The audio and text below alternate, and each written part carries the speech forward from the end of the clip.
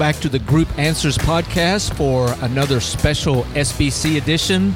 I'm Brian Daniel with Chris Surratt. Chris, here we are again. We're in the middle of the exhibit floor of the SBC. This is so exciting. I can't believe we're doing this a second time. I know. People are looking at us like, what are they doing?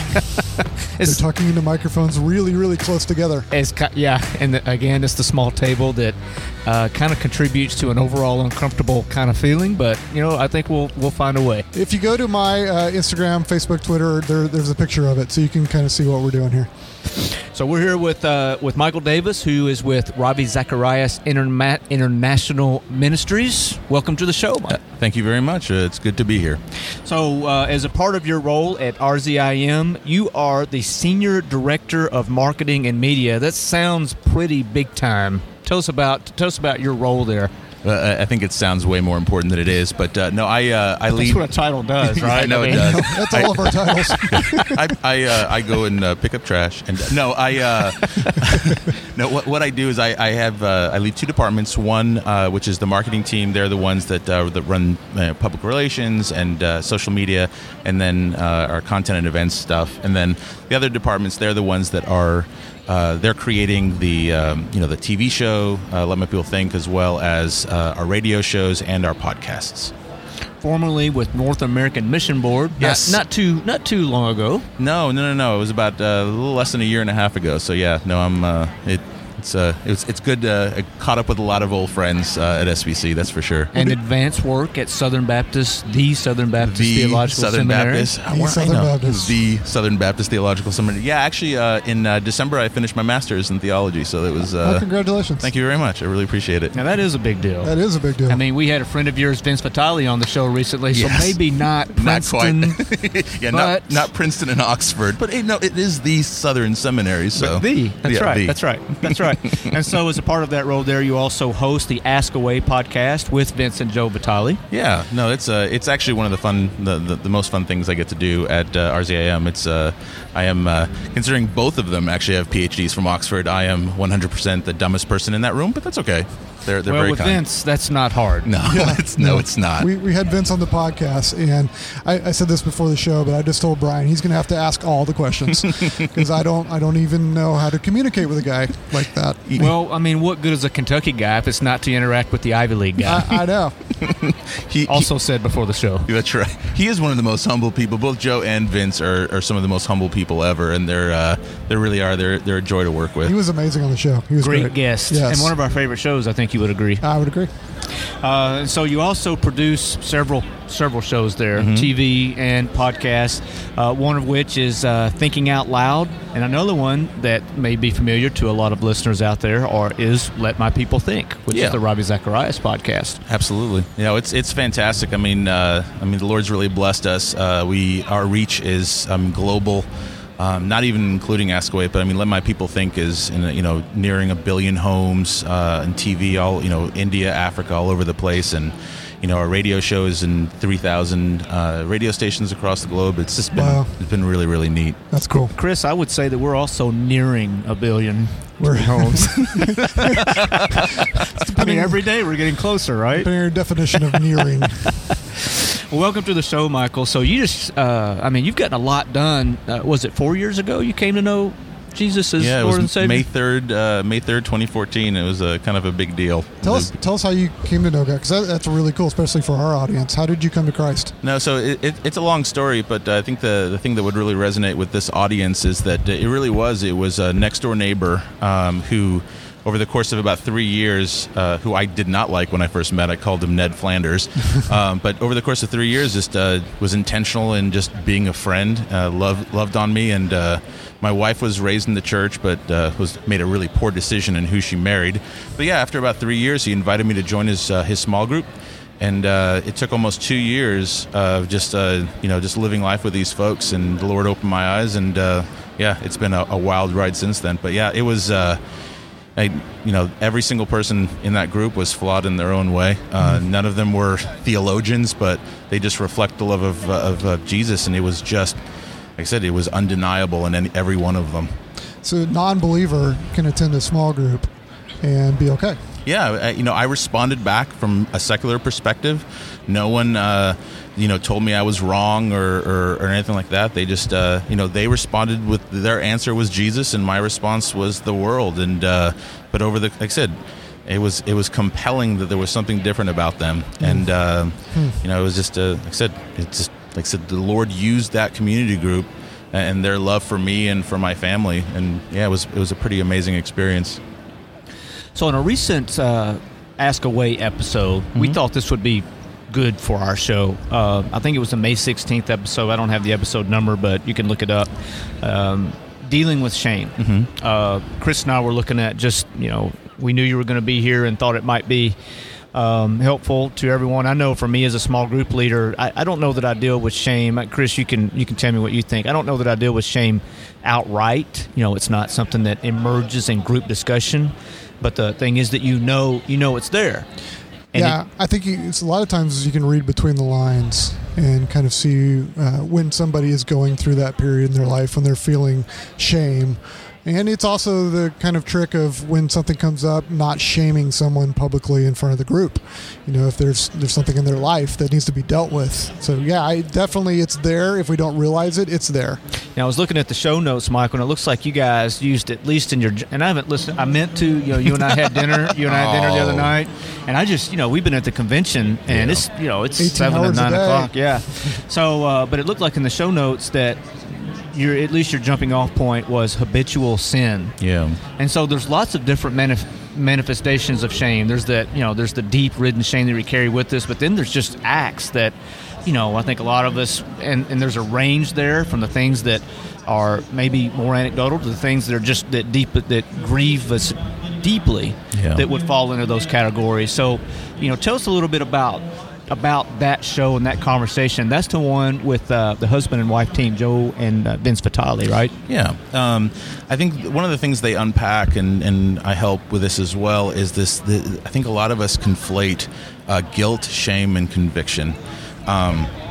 Excuse me. They're not the same things. And when we are in Christ, there is no shame, there is no condemnation. In a sense, Jesus took that upon us. So if you look upon what shame is, it is not from God. Now, there is a difference between feeling conviction, which, as John MacArthur said, conviction is a gift from God. But one of our questioners, talked about saying that he feels cursed. Those in Christ, that curse has been taken up. I think one of the best illustrations that Vince used on the show was how that, if you're a carpet and you're stained, the only way to clean that stain is to transfer it to something else. And just like the shame we feel, just like the condemnation, the curse, what Vince was talking about is that it's not just any cloth will fix it. It has to be a special cloth that will take that stain, will transfer it onto the cloth. And that's what Jesus did. If you feel shame, you're basically saying that when in Romans, when it says there is no condemnation for those who are in Christ Jesus, you're basically saying that is not true. So in a sense, shame is a sin, but we have to make sure that we're not combining shame and conviction, because they are two different things. So as a group leader, because I'm thinking about it, sitting with a group, and I feel like somebody is walking through the shame of something they've done in their life, or something in their past that they haven't let go, and it's not conviction, it's shame. How would you approach somebody in your group? Definitely probably not in the group setting. Right. And that's wise. I think that the best way to deal with shame is to really understand who you are. When you're in Christ, it's not just you're following a person. You are a new creation. You are brand new. When God looks upon you, he doesn't see your old righteousness, your shame, your sins. He sees Christ's righteousness. His righteousness was imputed, was given to you, and your shame was given to him on the cross. So I think it's the best way, I think, for myself, and I think maybe it is normative for the Christian experience, is to deal with habitual sin and the shame that comes from that, is to really understand who we are. What Christ did for us was make us brand new, and that we are heirs to the kingdom of God. That should be our motivator, not a guilt or a desire to be better. This is not works righteousness. This is let's act like we are children of God. And I think that was a turning point for me. As I've gained more experience, not necessarily wisdom, but there is something that just comes with just the years and experiences that you have. Yep. I've come to conclude that shame is something that we hold on to that is actually selfish and is actually a self-centered. And I have caught myself, like, in various situations, something's not going the way that I want it to, and it becomes something, well, it must be something that I did, or it must be my fault. And it may be, but when your first impulse is to put yourself in the center of anything, it's antithetical to the gospel. So this idea of shame and habitual sin, we cling to that as a matter of identity, and you put it so well, Michael, that becomes too much of a part of who we are when we need to separate ourselves from this.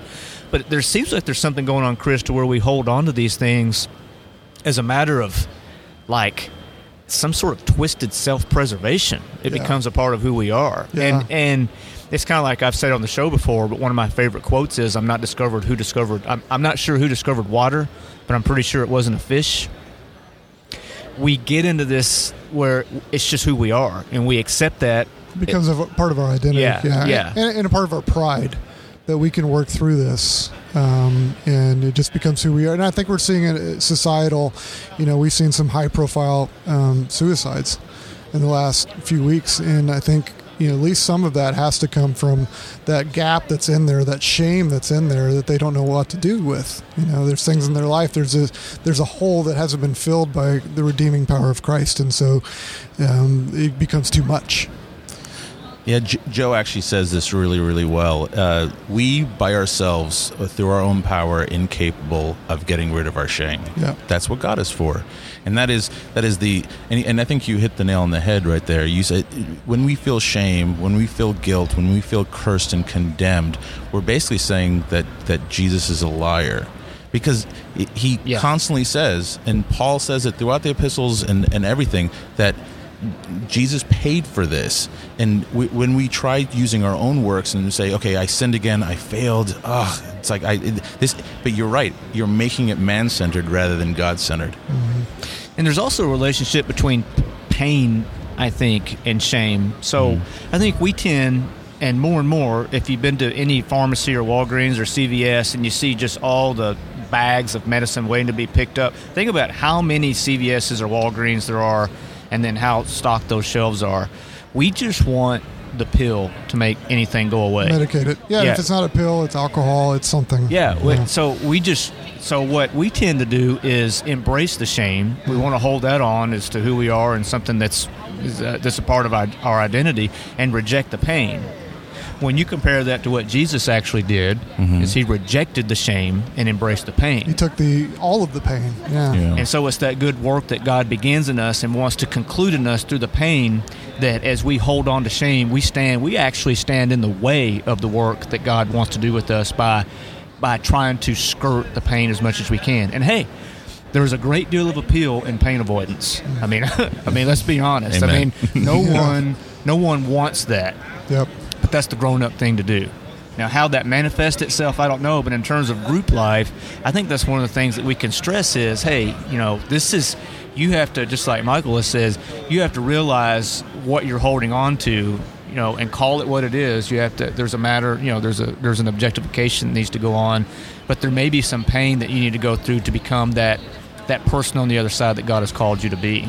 Yeah, and Joe did a really good job towards the end of the show, where she really also enforces the fact this is not just self-shame, this is also social shame. When you look at, let's say, for example, the Samaritan woman at the well, she was ostracized. I mean, she had to go in the middle of the day. She was completely, just isolated from her community. But Jesus showed her that her value was with him. And she came out saying, I don't care what everyone thinks. I'm just going to preach who Jesus is. He knew everything about me. So it's not just our internal shame.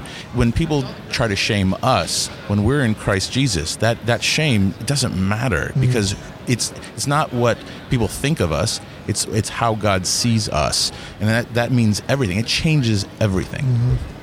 And if you look at the community that Jesus built, just think about Samaritan woman. He brought in people that were in shame, and brought them into his community, into his circle, tax collectors, into his small group, and said, the shame is gone.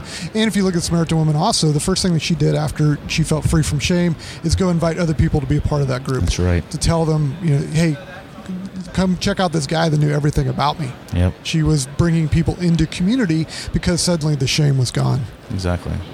So, Chris, Michael, in terms of group life, have you guys, is there anything that comes to mind where you've seen this play out in your experiences, or even heard of, someone has told you secondhand about how there's been, true redemptive community in this way? That's actually interesting. We actually had in our community group a confession of adultery during the community group, and it was, as you can imagine, was incredibly difficult. It was, and this was actually when I was a non-believer, but that was actually an amazing experience for me because, everyone was very, very hurt. The husband was wrecked. The marriage hung on a knife edge, but it was that level of forgiveness you just don't see in the world, and watching the guilt, but then her forgiveness. Obviously it took a while. Her forgiving him, it is about what's in the dark bring to the light, and doing that in community. It's hard. It is so hard. We all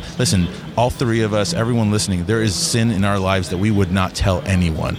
But the reality is that something as serious as adultery, when it was brought into the light, that was the first step of healing, and it took years.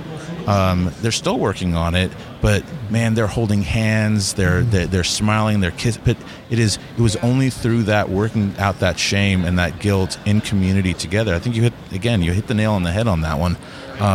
That was the first step to recovery, and that's the reason why we live in community. That's the reason why God, we didn't just get whisked away, as believers. We're doing the work of God, but doing that together in community is so important. Yeah, where shame gets you is in isolation. Absolutely, amen. And so I can't imagine a better place. If you're listening to this and you're not in community and you're feeling shame, you need to be in community. You need to find some people around you that are, C.S. Lewis said the definition of friendship is, wow, you too. You need that. I love that. You need that group of people, because there are people who are going through exactly what you're going through, have gone through what you're going through. You're not alone, and that's the redemptive power of biblical community, is saying, we're all in this together. Absolutely. Michael, thanks for being with us, and thanks for sharing that. That's amazing. Yeah. So tell us about how to follow. Sure. RZIM, and where you are on Twitter, and are you blogging anywhere? We probably should have talked about this before the show, but we're winging it. We're at the SBC. We're winging it. That's right. No, if you to see everything we do, and we're doing a lot. Whether you want to see events, or if you want to see, we've got several blogs, several podcasts. But if you want to see what we got, just go to rzim.org. And then if you, for Ask Away in particular, if you want to ask us questions, we've had, I think, over 1,500 questions, listeners from all over the world submitting them, emails of encouragement. All you have to do is email us at askaway@rzim.org, or actually, if you want to go on Twitter, use the hashtag AskRZIM. And we know Michael through our relationship with RZIM and the production of Jesus Among Secular Gods. That's right. Which is an amazing study. It's an amazing study, still available and will remain available for some time. Our group is in the middle of it. You can get that. Great. Yep. Yeah, we've talked about that. Yeah, we're on week 4. So it's been a pleasure getting to know you, and thanks for being with us on the Group Answer Show. That's going to wrap it up for this special edition. I'm remiss. The special SBC edition. SBC edition, yes. That's almost SBC live now, edition. but won't be then, right? That's it. Just a few weeks. We'll have it. Just a few weeks. Just a few weeks. I'm Brian Daniel. Thank you to Michael Davis, and for Chris Surratt. That's a wrap. We'll see you next time.